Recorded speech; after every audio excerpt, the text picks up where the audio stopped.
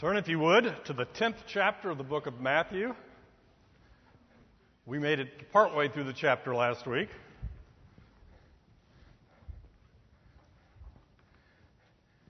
If you remember, at the very end of chapter 9, Jesus says, "The harvest is plentiful.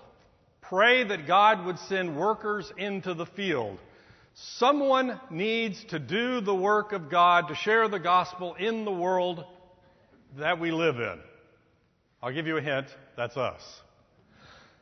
Chapter 10 begins with Jesus sending the workers into the field. Namely, he begins the chapter by naming the 12 disciples. We went through that list. We didn't have a lot of discussion. We'll have more about each one as we progress. He then sends them on a very specific mission. Go to the nation of Israel. Don't go to the Gentiles. Don't go to the Samaritans. Go to the lost tribe and preach to them that the kingdom of heaven is at hand. The same message that John the Baptist preached, the same message that Jesus preached at the very beginning. That's what he's telling them to do. And not only is he telling them to do that, he's giving them the power to do the same miracles that he was doing. You can cast out demons, you can heal the sick, you can cure leprosy. He is giving them the power to authenticate their message as they go to the tribes of Israel to share the gospel. Woohoo, that's good stuff. But the rest of chapter 10 is a discussion of the reception they are going to receive.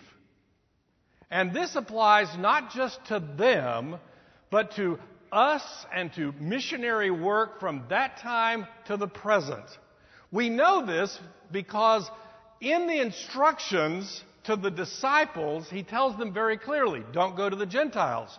Yet when he talks about the reception they're going to receive, he basically says, when you're talking to the Gentiles, this is what's going to happen. So we know there's a transition in this chapter to here's the results that you should expect. We sometimes begin to believe that since we're giving the good news, we are telling the world how to be saved, that everyone in the world would respond positively or at least say, okay, let me think about that. When in reality, the world, who we are told in the first chapter of the book of John, loves the darkness, is going to respond in a negative fashion to us spreading the gospel. And I believe what we need to get out of this entire chapter is we need to not be surprised when people respond in a negative way. Sometimes we share the gospel and they say, oh, no, okay. And sometimes they just scream at us, no, go away. And we're shocked. We're shocked because we're spreading the good news. Why wouldn't anybody receive the gospel? Because we love the darkness rather than the light. So, what is the reception? It starts in about verse 16. I'm not sure how far we got, so we're going to read for a little bit, and then we'll start where I think we left off last week. Behold, I am sending you out as sheep in the midst of wolves. Right there, you know you're in trouble. Okay? There's wolves out there. We're the sheep, and Christ is saying, you're going out there. So be wise as serpents and innocent as dove. We've got all kinds of animals mixed up here, right? We've got sheep going to wolves. We're told to be like serpents, even though we know in the garden the serpent was the bad guy. We're told to be innocent as dove. Who wants to be a dove, right? We are to be innocent in that we do not need to experience the evil of this world to know that the evil exists. You do not need to participate in sin in order to know that sin is bad for the world. You know, it's like, oh, I don't know what drug addiction is like. I'd better go find out. It may be cool. And then I get the other side of it and I go, nope, that wasn't that cool. But the reality is, getting on the other side of it, I've already messed up a good portion of my life. potentially forever. You don't have to have an experiential knowledge of evil to know that it's evil. You are to be innocent of that knowledge. Now, does that mean that we are truly innocent, that we are without sin? No, we know that. We have plenty of sin that we already have. Don't go looking for more. While at the same time, we are to be wise as serpents. We are to know how things work in this world. How do we learn that? I would suggest go read the book of Proverbs, okay? Read it a chapter every day for the rest of your life. That will help. Why? Because God has given us wisdom and insight into how the world operates. We shouldn't be surprised by things. We talked about this last week, and I've mentioned it before. You know, if somebody comes through that door to arrest you, to persecute you for being a believer, there's nothing wrong with running out that door. You don't have to stay here. Now, if they catch you and they are torturing you and demanding that you deny Christ, you can't do that. You see the distinction? We are to be smart about how we live in this world. We are to be wise. We are to be innocent of sin. We do not participate in sin in order to try to accomplish the gospel. We don't lie to spread the gospel. We don't cheat people to spread the gospel. We don't do that. We don't do that. Beware of men, for they will deliver you over to courts and flog you in their synagogues. That would be the Jewish half of the world. And you will be dragged before governors and kings for my sake to bear witness before them and the Gentiles. That's the rest of the world. Both groups are going to persecute you. Don't be surprised by it. When they deliver you over, do not be anxious how you are to speak or what you are to say.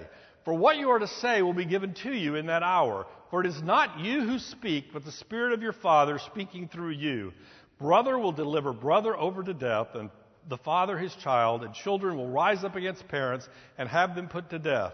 And you will be hated by all for my name's sake. But the one who endures to the end will be saved. When they persecute you in one town, flee to the next. For truly I say to you, you will not have gone through all the towns of Israel before the Son of Man comes. You're going to go spread the gospel, and it is going to divide the most intimate relationships that you have, potentially. You're going to spread the gospel, and your own family might despise you. Don't be surprised by it. We have a nice Jewish community. We had this discussion last week, if you remember, right? Shock of all shock, the disciples were all Jewish.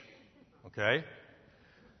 Nice Jewish children who were abandoning the faith of their fathers to go follow after this upstart named Jesus Christ.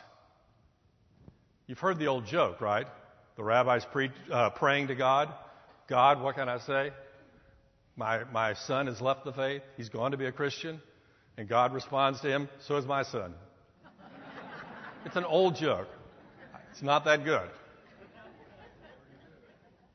But what is the response going to be when this good Jewish boy leaves his good Jewish family to become a believer in Jesus Christ? You would think they'd go, oh, well, that's good. You know, in our modern day of toleration and all that, we think that's what you're supposed to say. They say, no, get out of my house. I don't want that teaching spread in this house to corrupt the other members of the household. Get out of here. So I go out and I preach.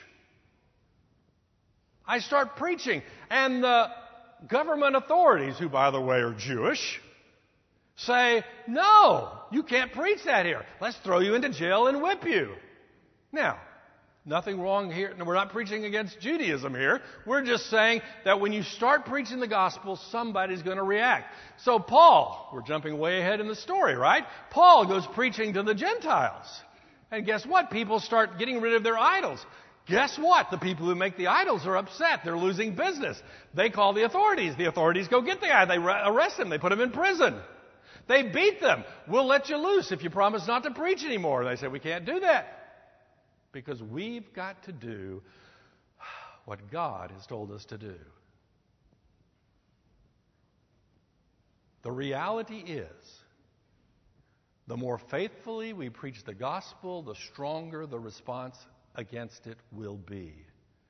Now, we have to understand that throughout history, there is this ebb and flow. There are times of persecution in certain locations. There are times where the gospel is allowed to be preached in certain locations. And there are countries in this world today where you cannot preach the gospel or you will be killed. That's the reality today. In our country, we are allowed to meet in this room, and we are allowed to preach and teach certain things.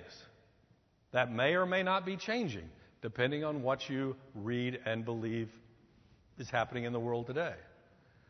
I got an email this week from a Christian organization who has moved their seminars out of California because they're scared of what may happen to them if they teach what they're supposed to teach.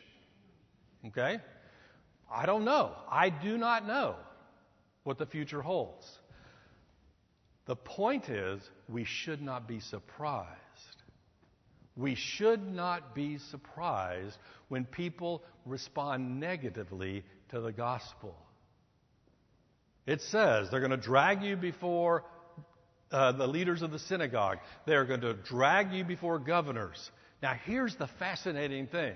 When they drag you before the governor, what do you get to do? Preach to the governor. Will it turn out well? Sometimes. Will it turn out well always? Nope. I've said in here before, Paul was arrested by the Romans, and for 24 hours a day, he was chained to a Roman soldier. Poor Roman soldier.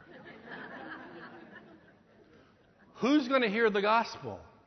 I don't know what their shift was, but every 4 hours, a new Roman soldier and a new convert for Paul. Who is winning the battle? That's the interesting thing of this whole chapter. Disciples, go out and spread the gospel. Here's all the bad stuff that's going to happen to you. But in the midst of all that bad stuff, here's what I'm going to do for you. And sometimes my mind starts focusing on all this bad stuff that's going to happen. And we lose sight of the good things that God has promised to us in the midst of the bad stuff happening. For example, what's in the passage that I just read? They're going to drag you before the governor. Oh, shoot, what am I going to say to the governor? What's the right word? I don't know what the right word is. And Jesus says, don't worry about it. Don't worry about what you're going to say. Because the Holy Spirit's going to come up to you and say, tell him he's a sinner.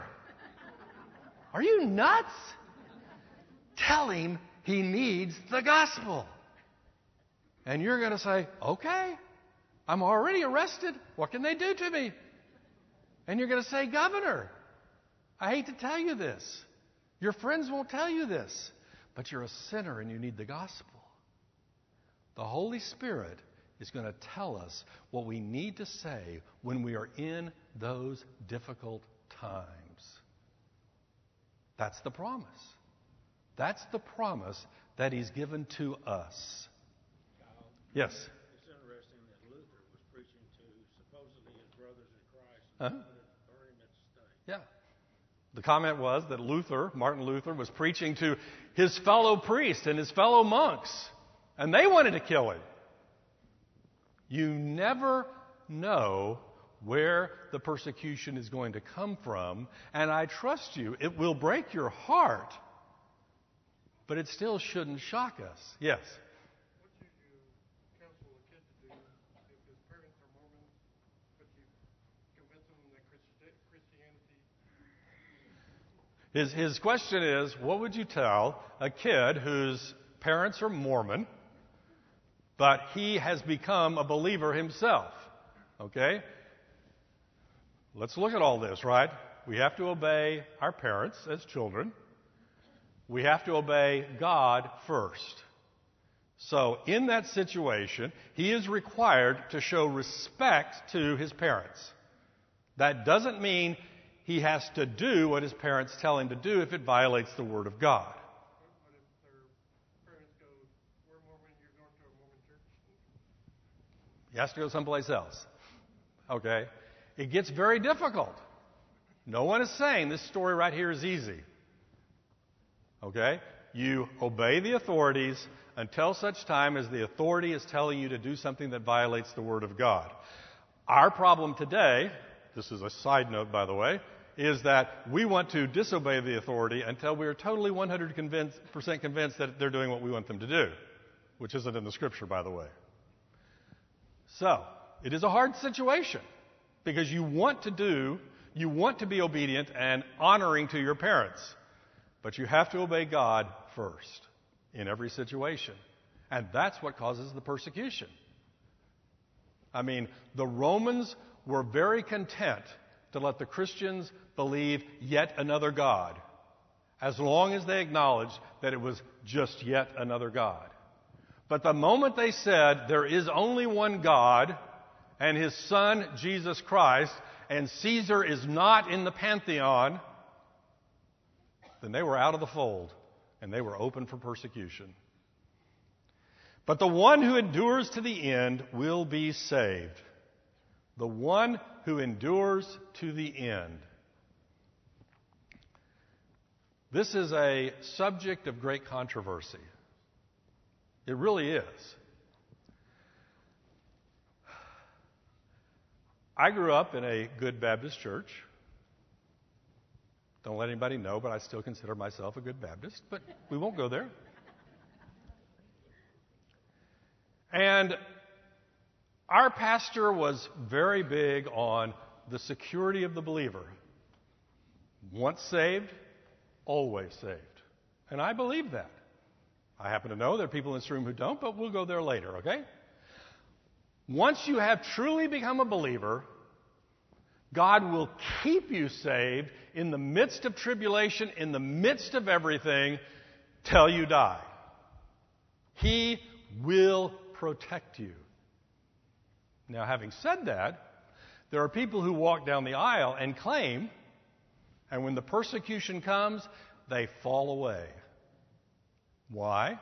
Because when the going gets tough, a bunch of people just leave. And we see that. We'll see that later in Jesus' parable about the seeds. Some is thrown on the good soil, working our way backwards. Some is on the thorns. Some is on the shallow ground. And some is on the hard ground. And that seed that's thrown among the thorns are the persecution that comes and they just kind of choke the life out of it. The question in the early church, and I'll just tell you this for historical background, the persecution came. And we read fabulous stories of people dying for their faith. They really, remarkable stories. The Romans come up, confess that Caesar is Lord and will let you live. Nope. Off he goes. Great stories. But a lot of people in the church, when the persecution came, they said, Jesus is Lord, Caesar's Lord, whatever, yeah, okay. And they let him go. And the persecution ended. And these people wanted back in the church. And the church said, no way. You denounced Christ. When the going got tough, you said no. Yeah, but we're really sorry and we want to be let back in. And what developed in the Catholic Church is this whole discussion of penance and all of this stuff to try to figure out how to get these people back in the church. We can't just let them back in because then we're kind of insulting all these people who died for the faith. We can't just pretend that it didn't happen. So let's come up with some great structure, and if you do these things, you jump through these hoops, we'll let you back in. Because they had denied the faith. What this passage is telling us is if the Holy Spirit is living in your life, when the persecution comes, you will remain faithful to the end. But what if I don't? What if I don't? This passage doesn't talk about that. We'll talk about that much, much, much later in some other book of the Bible. I'll tell you the answer. What do we do for any and all sin? Repent, we confess, repent, and we ask God to forgive us. It gets back to grace. It's always going to be grace. It's not going to be a question of how many recitations of some poem, prayer, whatever you say. It's going to be grace first to last. But what this passage is talking about is God will give you the strength to endure. I'm not going to ask for a show of hands, but how many of you have been in a situation where you just felt you could not endure this for one more day?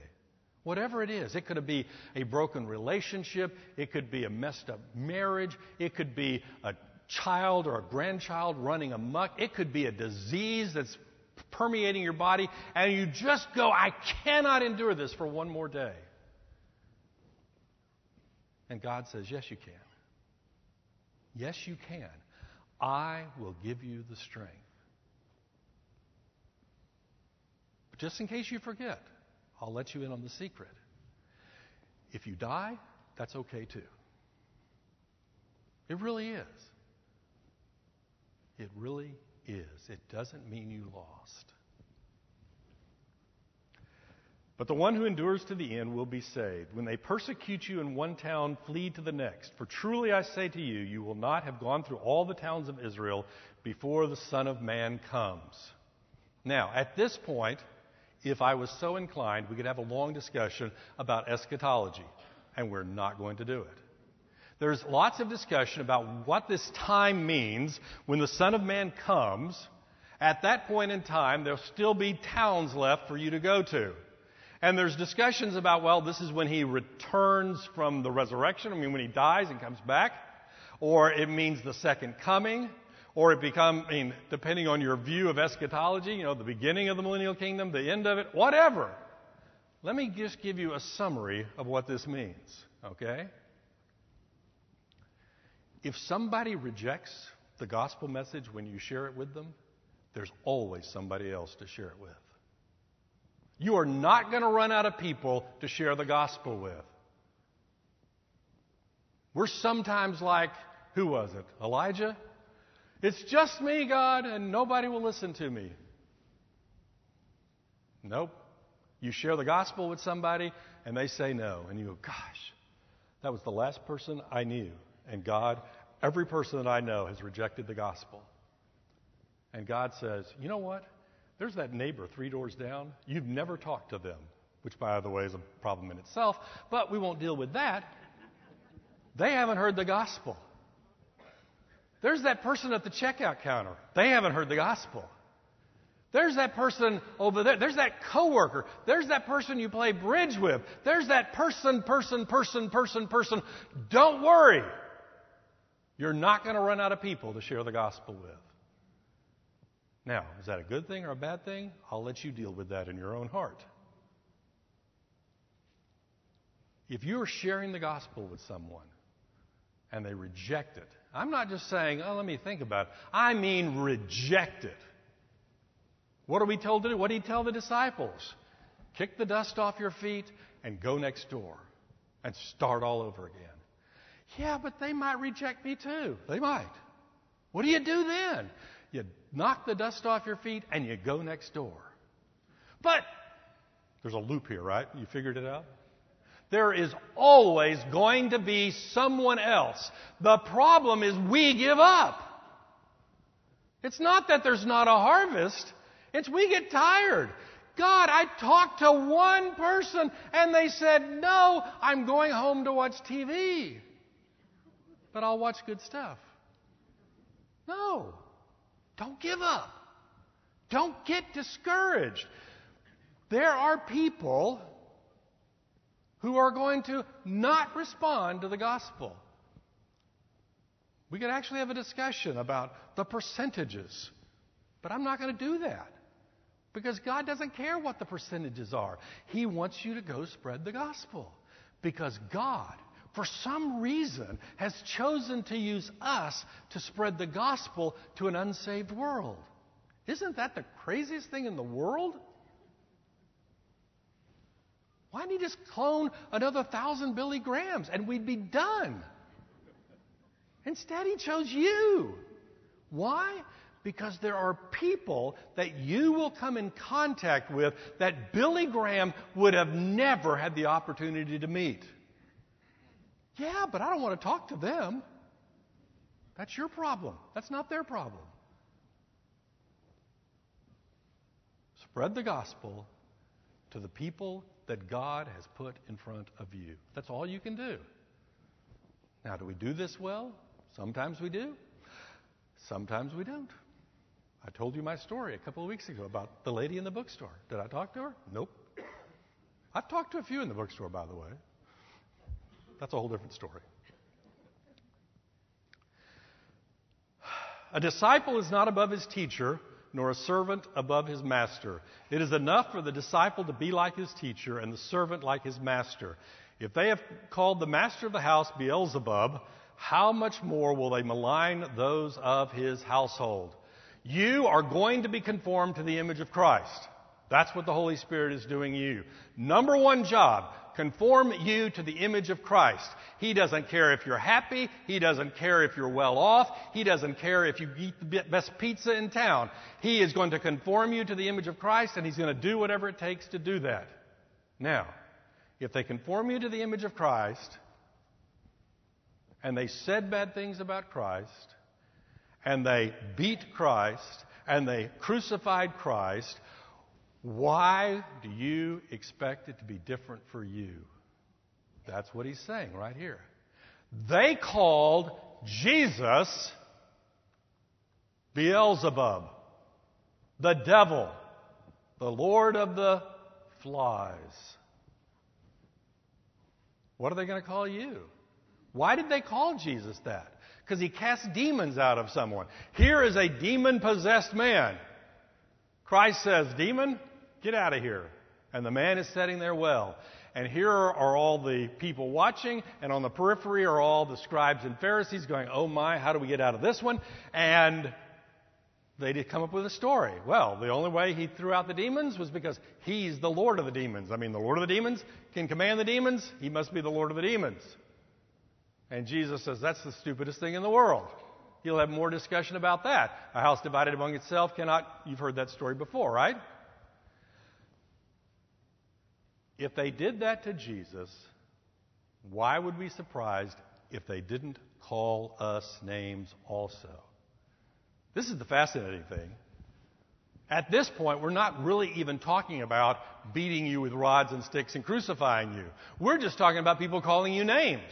Most of us, myself included, that's enough. I just melt. I mean, I've told people before. I've told my children. You know, my child in one of their most bizarre states said, "You should run for president." I said, "No, I wouldn't survive 30 seconds. Because the first time somebody said something negative about me, I would just melt." And we have politicians in this classroom. They're tougher than I am. Guess what? We're supposed to be tougher.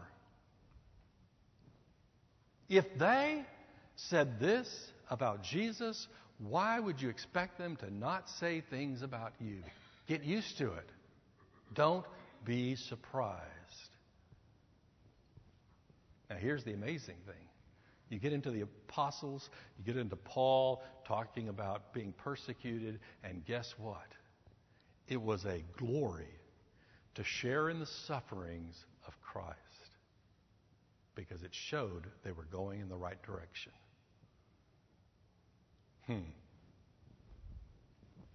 So, here it is. Have no fear of them.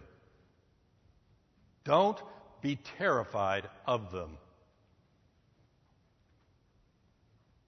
I've told you the story before about the pastor in the Eastern European country was dragged in by the communists, stop preaching or we'll kill you. And he wrote later, so obviously they didn't kill him, He wrote later, once they figured out that you weren't scared of dying, they had no power over you. And they knew it. They could beat you, but once they knew that you had no fear of dying, they had no power over you. So have no fear of them. Have no fear of them. Why not? For nothing is covered that will be revealed, or hidden that will be known. What I tell you in the dark, say in the light, and what you have heard whispered, proclaim on the housetops. And do not fear those who kill the body, but cannot kill the soul. Rather fear him who can destroy both body and soul in hell. Oops. Here we are, disciples. We're sitting in this house, this small house, 12 disciples, Jesus, maybe some other people hanging around. Somebody's got to own the house. And he says, I'm telling you things. And when I get through telling you things, I want you to go out there and I want you to stand on the street corner. No, I want you to get on the rooftop and I want you to proclaim the things that I'm telling you right now. Don't hide any of it. Why would you hide it? Because you're scared. Because you're scared that some wrong person may hear you and they may persecute you because of it. What I have told you in secret, you go out there and proclaim to the world. It's interesting. We kind of hinted at this a couple of weeks ago when Jesus was healing someone and he said, don't go tell anybody. Or he healed somebody and said, go tell everybody. Generally, this is a general, not a total rule, but in general, at this point in his ministry, if he is on the west side of the Sea of Galilee, that is in the Jewish-controlled territory, he tells people, don't go tell anybody. If he's on the east side of the Sea of Galilee, in the Gentile territory, he says, go tell everybody. That's the general rule. Why? Because he has a job that he needs to complete over here in the Jewish community. And there's going to be a time when he's going to walk into Jerusalem and he's just going to proclaim the truth. And they're going to kill him. But that's not the time yet. So over on this side, he's saying, don't tell anybody, but the things that you hear me teach, when the time comes, don't be afraid of anybody. Proclaim the gospel, shout it from the rooftops. Because you are not supposed to be scared of the person who can only kill your body, but rather worry about the person who can kill body and soul by sending the soul to hell. Now, who is the person who controls body and soul? Come on. God. God is the only person we're supposed to worry about. We get right with God and we're golden. This other group of people can pound your body to pulp. It won't be pleasant. It won't be fun. There's no enjoyment in it. But all they can bother is the body. Now, this is fascinating to me because we live in a materialistic age. What do I mean by that? We are convinced that if I can't touch it, it doesn't really exist. Your body is all there is. We get into long philosophical arguments about your mind and your soul and your spirit, and are these just manifestations of the electrons going off in your brain and this and that and the other? It's all material. That's what we are convinced of today. You are just a physical being. That's what the world believes. Every bit of you is just matter or energy, because that's all there is. And guess what? If that's all you are and I kill you, we're done. Go ahead. Does it not say all they can do is kill the body? Huh? And then God can destroy the body and the soul in hell. So there's a difference between killing and destroying. They can kill you and beat your body to a pulp, but your body, if you're a Christian, He's going to get resurrected. resurrected and you Right. have a new glorified. Right. Also, if you're speaking to somebody of another religion, Mhm. don't bash their religion We have to convince them of the truth. Just attacking them personally or ethnically or anything else probably is not going to accomplish anything. Do we really believe that there's more to us than just the body? The truth is, we are so enamored. I mean, we're just so enmeshed with the world that we are raised in that it's hard for us to understand that the soul is the essence of who you really are, and you happen to be walking around in a body. We need to believe. We need to believe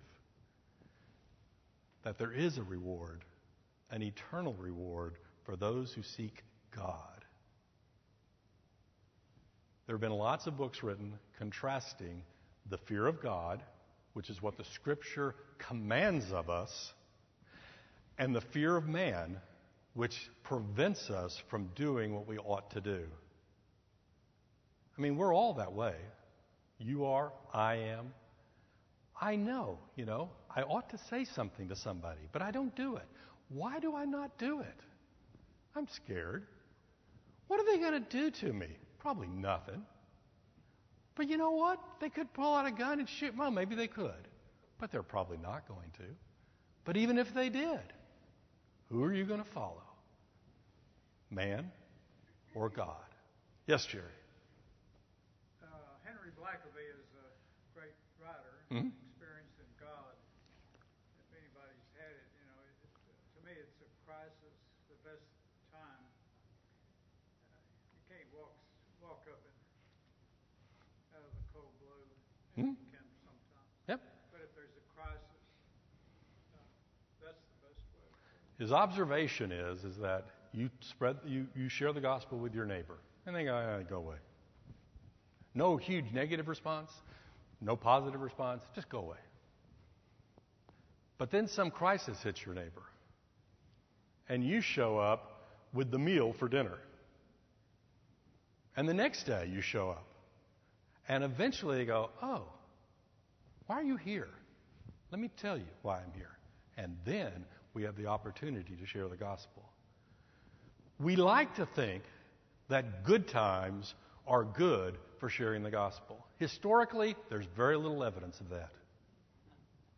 Very little evidence. When things are going well, we believe, I must be doing great. Life is good. God's blessing me. I don't have to do anything. And when things go bad, all of a sudden we begin to think about the things that really matter. And that's us, that's our neighbors, that's our family. Once again, that doesn't mean that they're going to automatically, but that is the time that we need to step in and in love, remember that part, and in love share the gospel with those around us.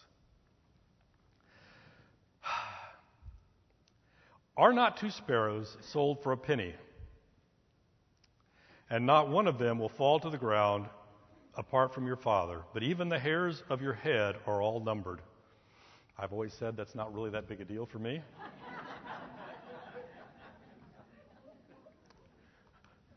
I just want you to know that on Friday, I unloaded into the church 54 cases of hair gel.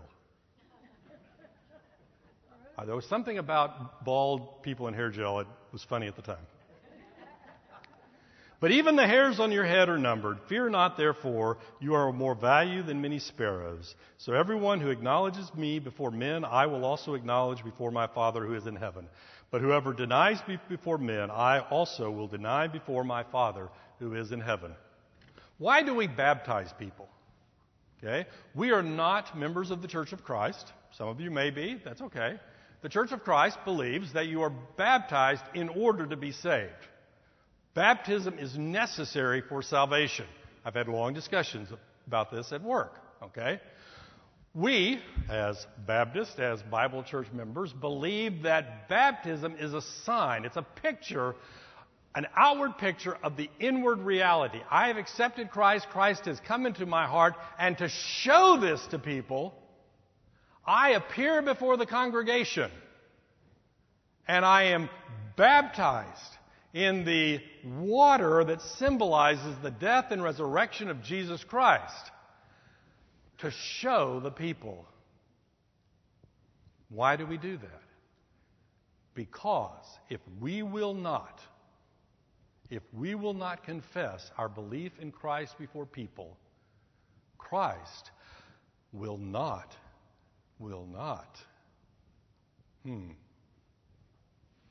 So, if I'm on a desert island and I become a Christian, we're not going to go there, okay? You're not on a desert island. You're not. You are not. Every day, you have the opportunity to confess that you are or are not a follower of Jesus Christ. And what the Word here is telling us is that if we refuse to confess that we are a believer. Now, we can get to the difficult part of this passage, which I think is covered. The person sticks a gun to your head and says, "Are you a follower of Jesus Christ?" We can say yes, or we can say no. But if we deny, then Christ is going to deny us.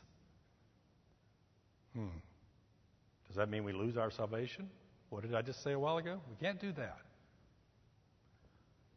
If we confess Christ to others, Christ will confess us before the Father. There are no secret Christians. I accepted Christ. I listened to an evangelist on the radio. I became a believer, and I don't tell anyone. And if I don't tell anyone, they won't persecute me. Whew. Life is good. If I don't tell anyone, they won't beat me up. If I don't tell anyone, they won't say bad things about me. What are we doing? We're fearing man, and we're not fearing God. The things that you have heard in secret. We sit in this room and we talk about the gospel. Guess what? Sitting in this room talking about the gospel is not the Christian life. Now, you're supposed to sit in this room and talk about the gospel. We commune with each other. We share with each other. We learn with each other. But the mission is out there, not in here. What you've heard in secret, go out there and share the gospel. What does that look like? Wait, how do you do that? Well, that's between you and God. For Billy Graham, it meant standing up in front of 100,000 people and sharing the gospel. The odds are you're not Billy Graham. I could be wrong. And if you are, you're probably living in sin because you should be someplace else. But God doesn't call us all to do that. That's His gift. He's received His reward. We have our gifts. We need to exercise the gift that God has given us. It may just be one person. Go talk to that one person. Personally, I'm kind of fed up to here with superhero movies, but I've got enough kids, we still watch superhero movies. I don't know if you've seen the movie Justice League. But there's one scene in it. There's this kid. He's the Flash. He can move faster than anybody. So they get up to their first battle, and he tells Batman, "What do? I don't do fights. I'm just a kid." And Batman looks at him and says, "Save one." "Which one?" "It doesn't matter. Save one." "Then what do? You'll know."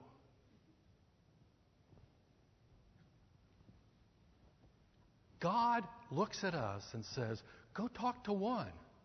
That's all you've got to do. But why do I not do that? Because I'm scared of those who can mess with the body, kill the body, instead of the one who can control body and soul. Do not think that I have come to bring peace to the earth. Let's just stop right there. How many Christmas songs are there about Jesus bringing peace to the earth? What did we talk about 25 weeks ago in the Beatitudes? Blessed are the peacemakers, for they shall be called children of God. And here he comes and he says, don't think that I've come to make peace. I think he's just confused. Didn't he come to bring us all together? To reconcile the whole world to God? Yes, he did. Except there's a problem. A certain portion of the world is going to reject him. I have not come to bring peace, but a sword. What does a sword do? Well, it stabs people. We'll pass that one up for right now. It slices things. It causes a division. You know, I've got a good samurai sword, and I'm a good samurai, and I'm going to lop your head off in one nice, clean stroke, and I am going to cause a division between your head and your body. Kind of nasty stuff, right? I'm the sword. I am going to make a distinction between those who are following God, that is, believing in Christ who was sent by God, and those who are not.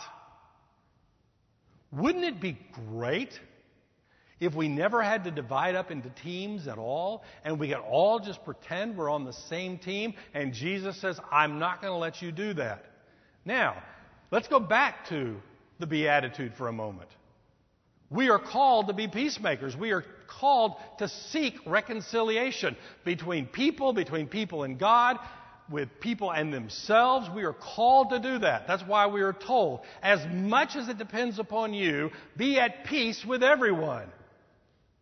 As much as it depends on you. Because there's going to come a time when you tell people the gospel and they are going to react negatively to you. And guess what? It's not your fault.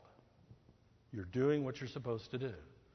Now, just so we make sure we cover all the bases, if I walk up to somebody with a 2x4 and whack them and say, believe in Jesus or I'll hit you again, and they pull out a gun and shoot you, you are not being persecuted for righteousness' sake. Let's get back down to the bottom of the Beatitudes. The blessing only comes when you're doing the will of God and are persecuted for it. If you're an obnoxious jerk, you're just an obnoxious jerk, and people aren't going to like you. That's not persecution. But when we have studied the Scripture, when we are seeking to emulate Christ, when we are doing what God tells us to do, when we are sharing the gospel with love to those around us and they reject us, that's on them. That's on them. We're out of time, so we will pick up actually at this verse next week. What is the point of all of this? The persecution can come. Don't be surprised by it. Just don't be surprised. For every persecution, there is a promise that comes with it. I will be with you. I will give you the words to speak, and if you endure, it is eternal life. It's worth it. But the persecution is real. Don't think it's just made up. It's real. And at different times in history, at different locations, it is better or worse, and that's the providence of God, and we'll leave that to Him. There are certain countries, as I said today, where you can go share the gospel, and they will just kill you for it. We should pray for those people. We're going to talk about that next week, so I won't get too far ahead, but it says if you share a cup of water with those people, you've given it to God. And guess what? There's going to be a reward. Let's close in prayer. Dear Heavenly Father, thank you for the promises that you have given us. I pray, Lord, that I, this week, would be more afraid of you than afraid of those around me. For it's in Jesus' name we pray. Amen.